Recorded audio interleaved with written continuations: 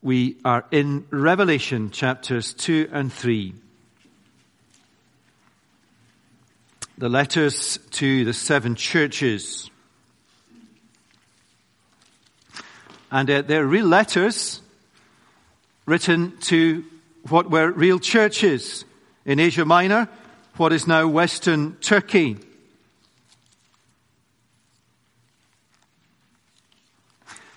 It is interesting that they were letters written to real churches in what is now modern-day Turkey, and in some ways the letters contain encouragements but warnings to be faithful lest the light goes out.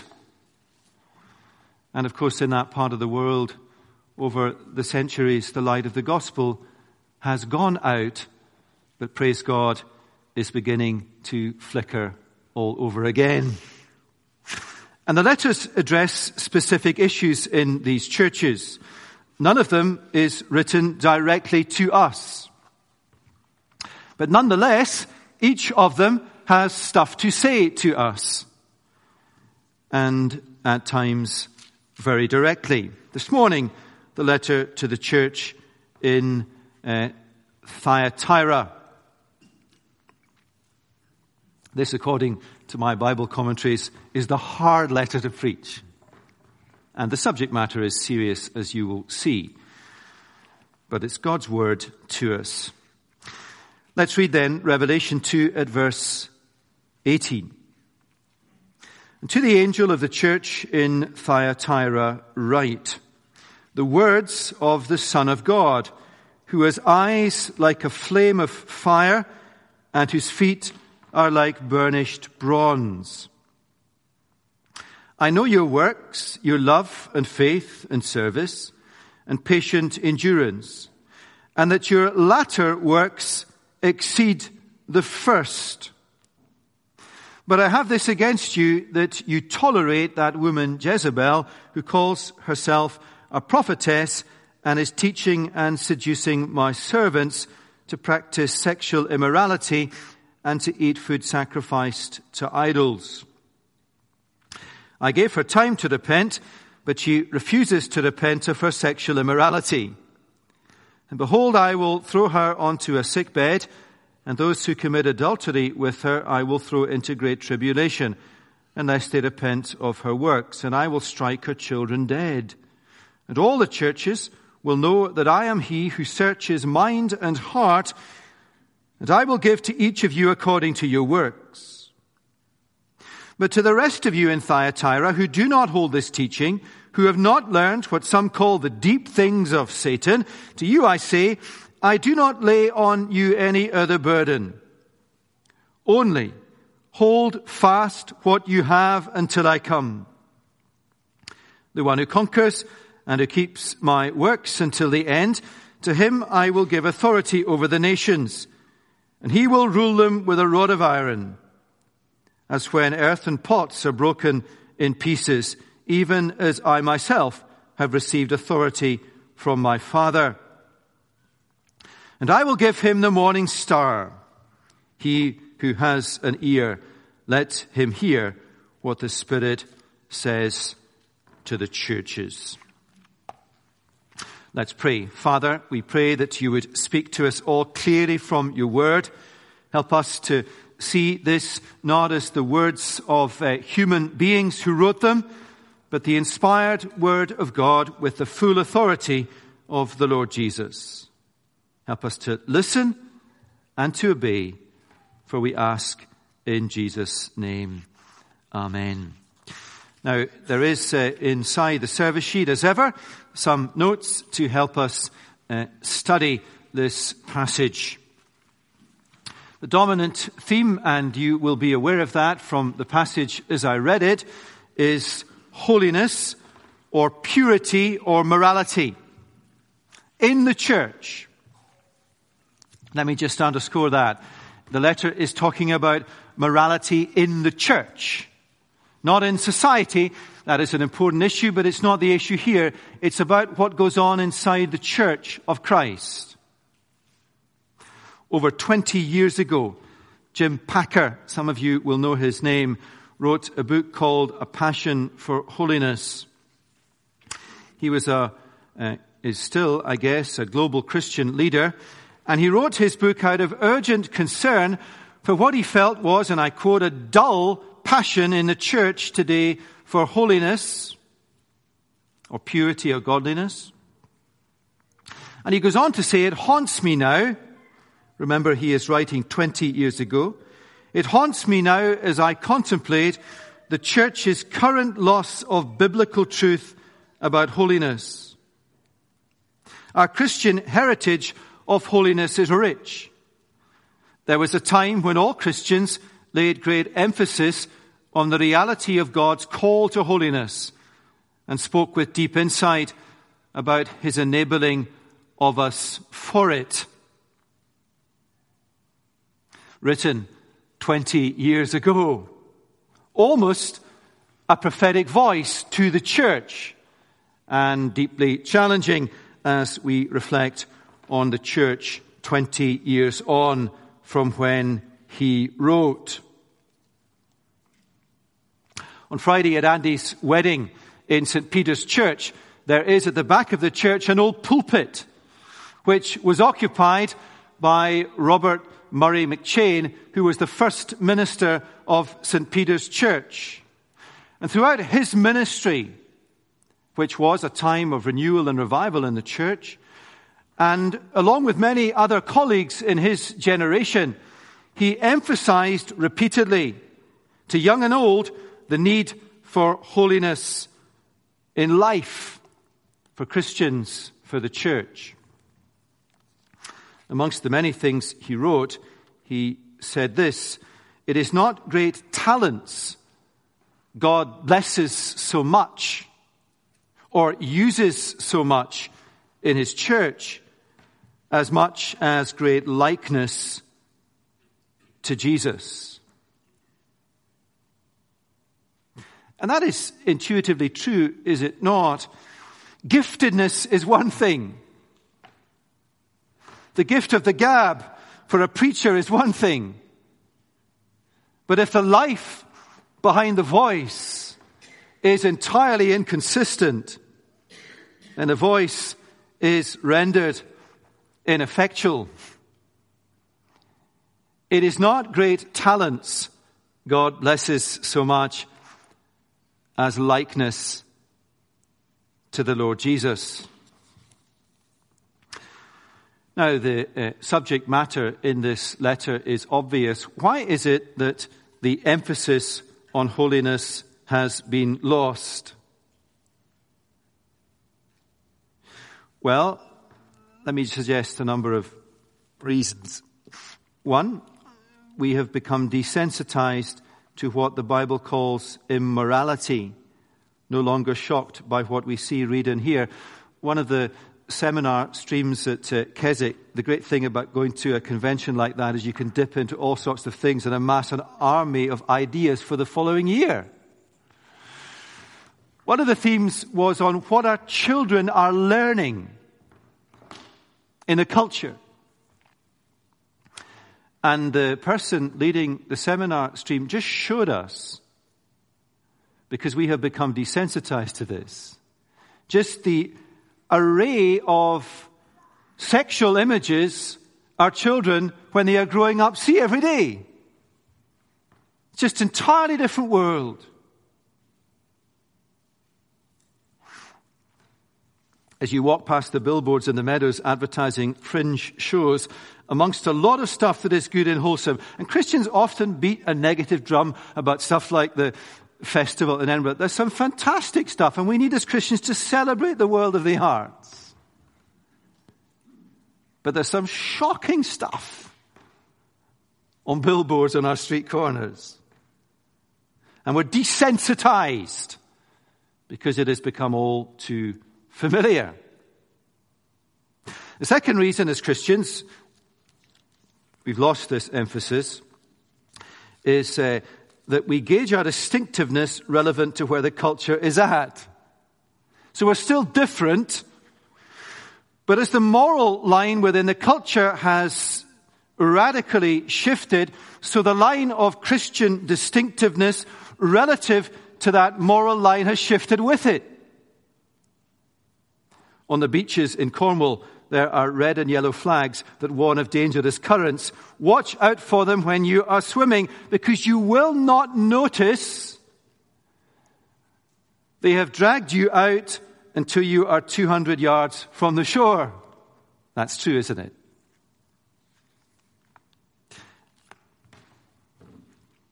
The worst currents in beaches in Cornwall are called rip currents. But I'm not sure that the rip currents, in terms of the moral shift in the culture, are the most dangerous. I think it's the gentle currents that just bit by bit take you from the shore. A third reason why the emphasis on holiness is lost is because as Christians we are under pressure from the culture and inside the church to set aside the clear teaching of God's word and morality. The pressure from the culture should not surprise us. It is simply a consequence of the fact that the wider Christian culture in our society has gone. We are now living in normal times when the prevailing culture is not Christian. And that should not surprise us nor alarm us. It is exactly what the New Testament says it is like. It's just that it's not been like that here for 300 years. It is now. Pressure from inside the church, though to set aside the Bible's teaching on morality, is maybe even tougher. The argument goes something like this: unless we change, or at least be cautious and silent, unless we change, we will be perceived as a church as irrelevant in the culture. And that argument is articulated with varying degrees of strength. It might be a clear, convicted agenda within the church that it needs to set aside its historic teaching on morality if it is to have a voice in the culture, or it might be the subtle tug at the heart that we have lost confidence in what the Bible says on morality, and if we do not change or be silent, then we will not get a hearing. Either way, it misses the fundamental point, that the church's witness is not to be conformed by the culture, but to transform the culture. A fourth reason we have lost touch with what the Bible says on holiness is because, as Christians, it took us a long time to learn how to speak truth with compassion. I had to speak on this subject at Keswick on Wednesday night. And you can imagine the natural trepidation I had in front of 20 squillion people with TV cameras all around me. And I said to the organizers, why did you ask me to speak on this? And they said, well, we understand what you have been through as a church, and you will have learned to speak truth with compassion. Isn't that striking? I think possibly they were right. It disarmed me of my next question. One last reason that the emphasis on holiness has been lost is that we have lost sight of what the Bible teaches about holiness. We're wary of teaching on these matters. Not surprisingly, on Wednesday night, when I spoke on this subject, there was a huge queue of people afterwards wanting to speak to me. And most of them expressed to me a sense of relief that what the Bible teaches on matters of morality was being taught. I remember vividly a conversation with a man who had come that night in a minibus with his youth group from church. And on the way out of the tent, two of the teenagers turned to him and said, why have you not taught us this? We need to know. And so we do. Now, that's more than enough waggling on the tee. Let's get into the meat of the letter. But I did want to impress upon us the relevance of this subject.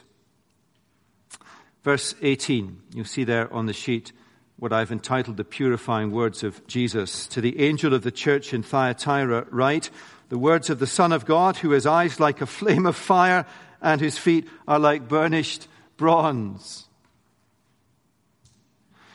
I've got Thessalonians in my mind and Revelation. I can't help that. I've been teaching Thessalonians all week. Somebody did remind me when I came into church this morning. It was somebody on the door. Make sure you don't preach a sermon out of Thessalonians. The most important verse in Thessalonians is this. Paul says to them, these are not my words, but the words of God. The most important verse in this letter is verse 18. They're not the words of John the writer. They are the words of the Son of God, Jesus Christ, who inspired him to write.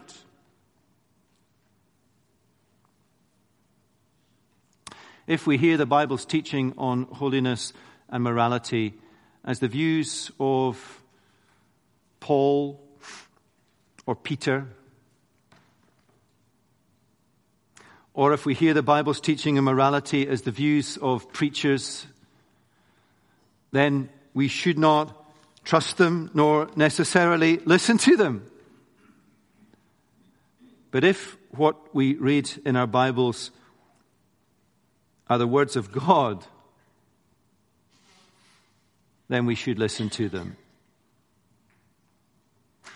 The true reality is that in the church, the debates on morality are not so much about morality as they are about whether or not we trust the Bible as God's Word. And this letter begins by saying these are Jesus' words. And they are the words of one who has eyes like a flame of fire. Fire is used in Revelation not as judgment, but as purifying fire.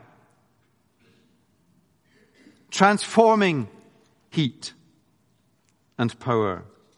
The purifying words of Jesus.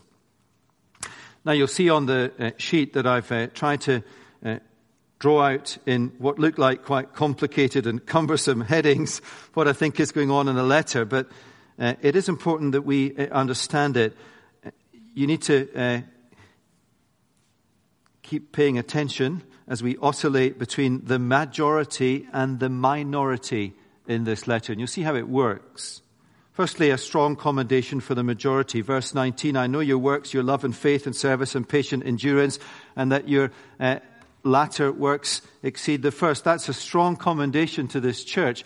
Arguably the strongest commendation in any of these letters. It is very striking, thinking ahead to the rest of the letter, that in a very strong church there can be a big problem. But before we lapse into just thinking about the big problem, it is also true that in a church with a very big problem, it can be a very strong church.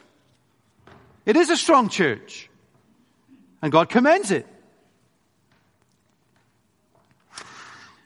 Look at the words of commendation and listen to these words from John Stott as he writes about this letter. Thyatira's church was like a beautiful garden in which the fairest Christian graces blossomed. Both the humble ministry on the one hand, and on the other, that trinity so often described by Paul, faith, hope, and love. Faith, hope, and love are mentioned by name. And what is perseverance but the fruit of hope? This is an active, living church. It is filled with faith, hope, and love. And a church that is growing. Not numerically, it might be, but it's growing in faith, hope, and love.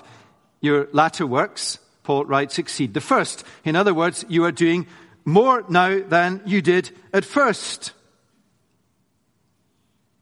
That's a good test for a church and for a Christian, that it makes progress in the work of God. This is a strong church. And we are a strong church in Chalmers, relatively speaking, with all our problems and our faults. Faith, hope, and love abound. Faith, hope, and love abound in God's people.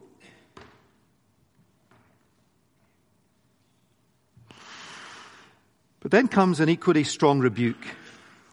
And the strong rebuke in verse 20 is directed at the same group of people as the commendation. So to the majority in the church who are exhibiting faith, hope, and love, to the majority in the church who are strong and clear in their commitment, to the majority in the church who are living by the word of God, the rebuke comes in verse 20, but I have this against you, the majority, that you tolerate that woman Jezebel, who calls herself a prophetess and is teaching and seducing my servants to practice sexual immorality and to eat food sacrificed to idols. Now, it is difficult for us to be absolutely precise about the teaching of this woman Jezebel, who calls herself a prophetess. In the previous letter that Josh was teaching last Sunday, there is reference to the teaching of groups like the Balaamites and Nicolaitans, which permitted, indeed encouraged immoral behavior, sexual immorality. And this false teaching in Thyatira is in the same ballpark, sexual immorality and idolatry. Idolatry here means, I think, simply self-satisfaction, self-gratification. And almost certainly in that church there was teaching going on by this particular individual and others perhaps, that was calling these Christians not to trust to the Bible's clear teaching on morality, the Word of God, but to indulge in sexual immorality. And just let me be clear here, the Bible's teaching on sex is clear and consistent. And I can point you to numerous passages, if you would like, to show you what it says. The Bible's teaching on sex is that it is for one context and one context alone. Marriage between a man and a woman. And the Bible, from Genesis to Revelation, holds up marriage as the God-given context for sex. A picture of the gospel, a picture of the relationship between Jesus Christ and his bride. It holds up marriage and it protects marriage. And remember, these words are addressed to the church.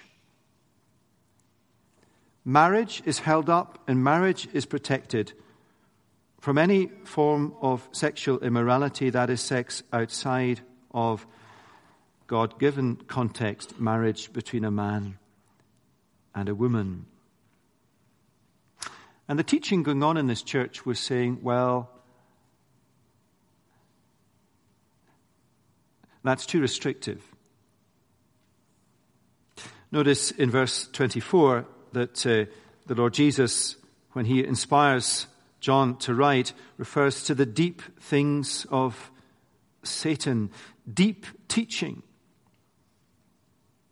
And you can hear the kind of thing, God has given me a deeper revelation, deeper insight, deeper sense of the mystery of the divine. And what some people are saying is clearly forbidden in God's word is in fact the way to find that deeper knowledge, that deeper revelation. That's quite strong. What I've heard said often in wider church circles is God is leading us to a new thing. The Holy Spirit is showing us a new way. That is dangerous. How dangerous? Jesus says it is the deep things of Satan. If you do not have in mind the things of God,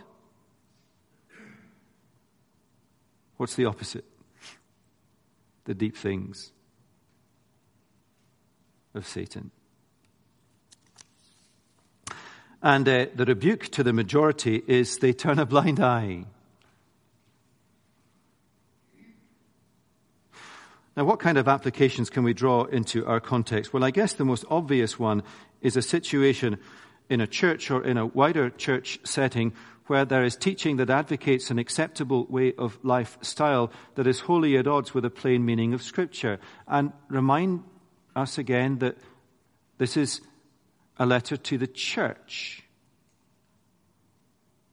So when the church locally or widely says that God's teaching on morality and sexuality is wrong, then the rebuke comes to the majority and says, do not turn a blind eye to that. It is dangerous for you to do so. What does turning a blind eye mean? Turning a blind eye means turning a blind eye. It means saying nothing. It means doing nothing. And what happens over time is that within the church, we become, within the church, desensitized to the fact that it is wrong. And of course, you and I are well aware in our culture or in the church how difficult it is to say something and how much easier it would be to say nothing. Because you think that when you say something, there will be consequences, and so there are. And you think that when you say something, your gospel message, especially with folks that you are sharing the gospel with who are that close to faith and who have been told everywhere in the media and in the wider church that the Bible's teaching on morality is offensive, you think they're going to run a mile. But you say it, and you are not silent. And God attends what you say and do with His Holy Spirit. And they do not run a mile. And they listen because it is God's word.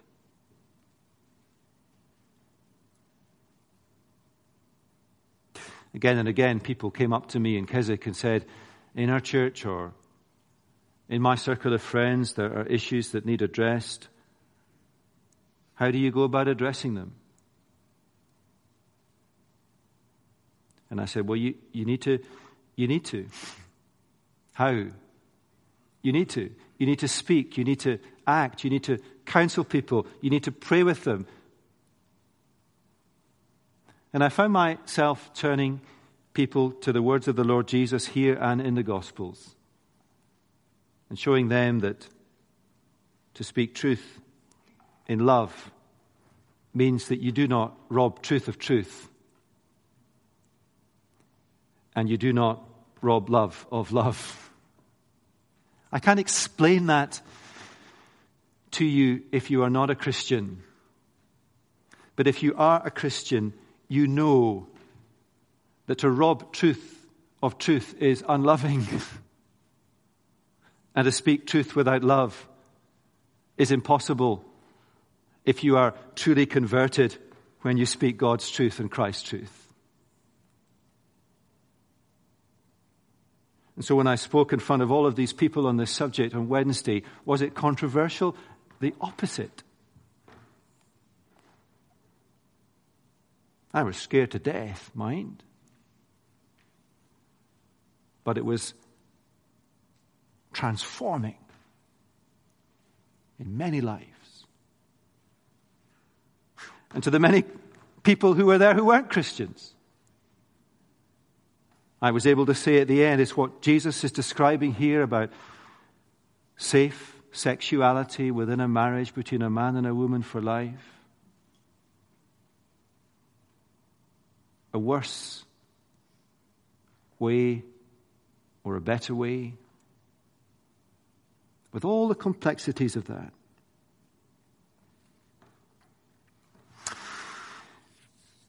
Now, a warning to the minority. Verses 21 to 23, repent or judgment will come. I gave her time to repent, but she refuses to repent of her sexual immorality. Behold, I will throw her onto a sickbed, and those who commit adultery with her I will throw into great tribulation unless they repent of her works, and I will strike her children dead. The striking of her children dead is followers, not her own children. People who are disciples, if you like, of this kind of teaching within the church. And all the churches will know that I am her who searches mind and heart, and I will give to each of you according to your... Now, these are very sobering words.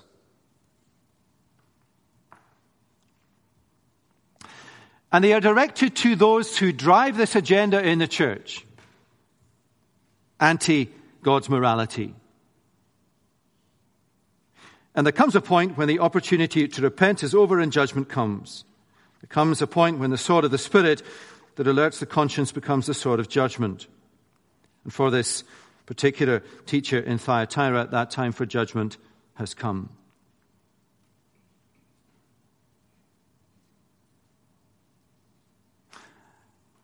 And that's serious stuff.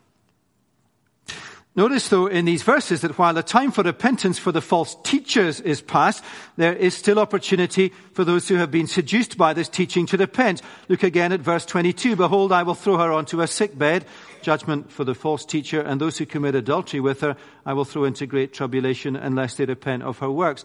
So when at a conference like Keswick, countless Christians from churches like us come up and say, I have never heard the Bible's teaching on these matters. When a man with his youth group comes up to me and says they're off to stop in a motorway service station to have chips together to talk about this stuff, because these youngsters sense with their Christian converted hearts that this is God's way for them, then is it true that in the wider church it is aware of what the Bible teaches? Of course it's not.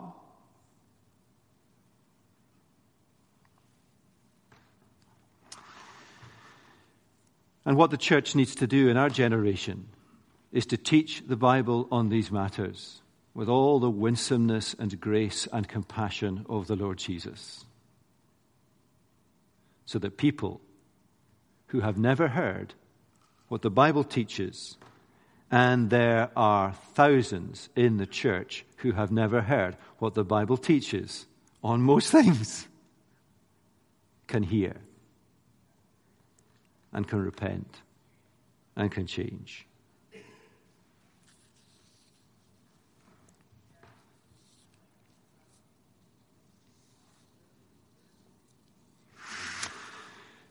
Now, verses 24 to 25, as we come to a close, exhortation for the faithful majority. But to the rest of you in Thyatira, who do not hold this teaching, who have not learned what some call the deep things of Satan, to you I say, I do not lay on you any other burden, only hold fast to what you have until I come. The reference to not imposing any other burden on them is simply Jesus saying, I think that the teaching they have already received is all that they need. We are simply to hold fast to what we already have. That is to say, what he has already given us in his written word.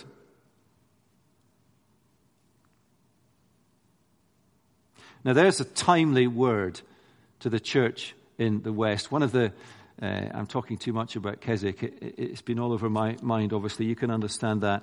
One of the wonderful things that happened at the conference is that you listen to people from other parts of the world. And they tell you astonishing things that are happening in the world. Like 2/3 of the globe is Christian. That in a country like China, we know this because of our partners there, the rate of gospel growth is astonishing. Chairman Mao, when he began the Cultural Revolution, did two things. He banned indigenous cultural family religion. And he moved people from that little bit up there in the top of China into the middle. What he didn't know is that's where all the Christians were. And that combination from the person who began the Cultural Revolution to ban religion and to put the Christians in the heart of Beijing did what? The gospel exploded. And Bible teaching cannot keep up with the growth of the gospel in China.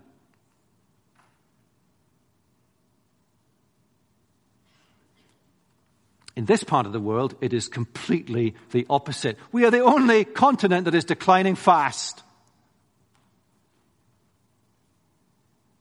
And we will decline faster if we do not hold fast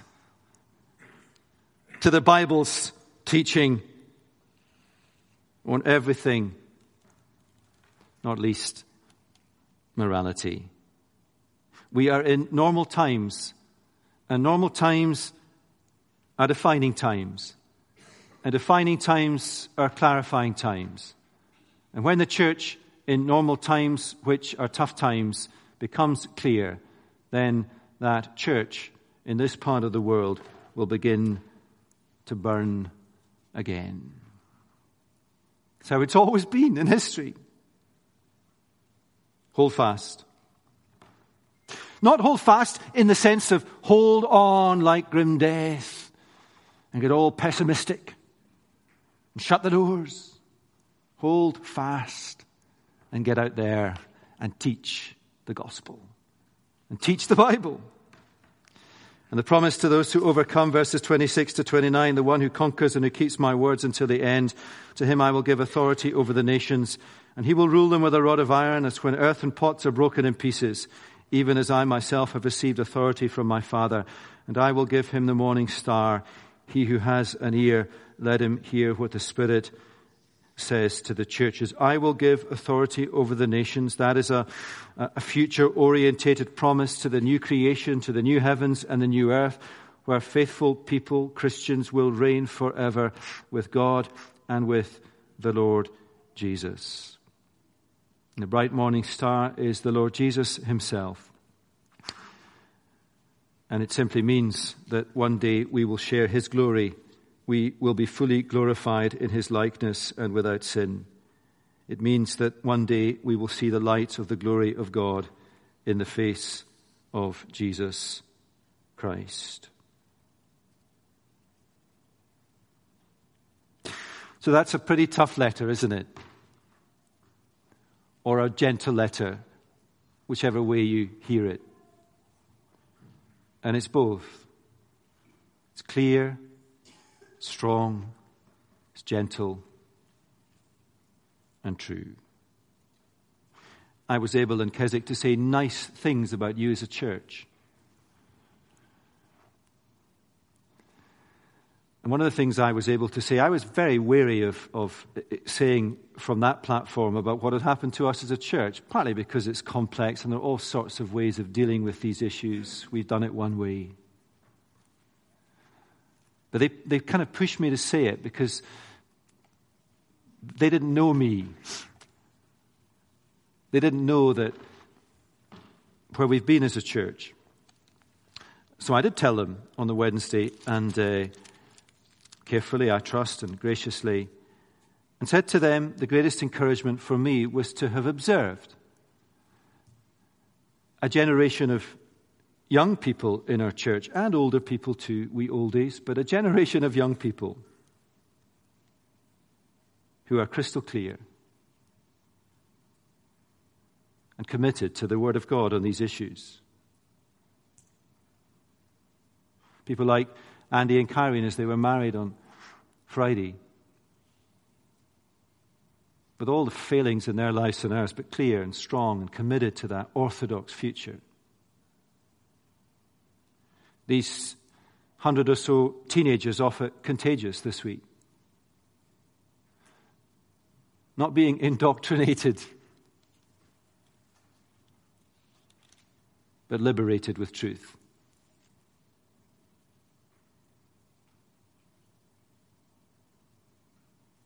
I was able to tell them how young people in our church, have stood up in these public meetings graciously and winsomely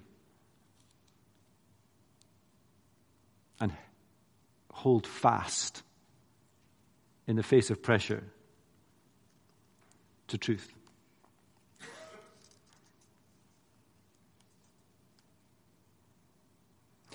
But you will never think, and I will never think, I trust, that we have in some sense arrived. We have only arrived when we get to glory. But in this life, the call of God to us is to be faithful and true to his word. Now let me pray as we finish in a pastoral way, because as ever, God's word may have spoken to some of us in a very personal way. Father, thank you for the power of this letter. Thank you for its truth, its strength, its honesty, and its care of the church. We pray, Lord, that as a church family here in Chalmers, we would be faithful to your word on issues of morality and committed to living the Christian life in accordance with what your word teaches. Lord, your word on these issues of morality churns up all sorts of things in every life. For who of us here in this room could stick their hand up and say, yes, I am free of sexual sin? The answer is 0. But we pray, Lord, where there are issues in our hearts and lives that we have become indifferent to, that they would come under the gaze of your divine eyes, and that what is wrong would be transformed and purified by your Holy Spirit, not in our own strength, but through the power of the Holy Spirit that indwells us and lives inside of us. And Lord, if there are folk here who are not yet Christians, we pray, Lord, that they would not walk away from the church because of its clear teaching on morality, but they would weigh up what the Bible says and weigh up the manner in which it is spoken and lived, and consider whether or not it is a better way for the good of our society and the good of the church. Lord, protect us when we study these challenging words together. Guard our hearts, and we pray that we would love each other with deep compassion and grace and humility. For we are a family, and that's what families do. And we pray that we would do so more and more, for we ask in Jesus' name. Amen.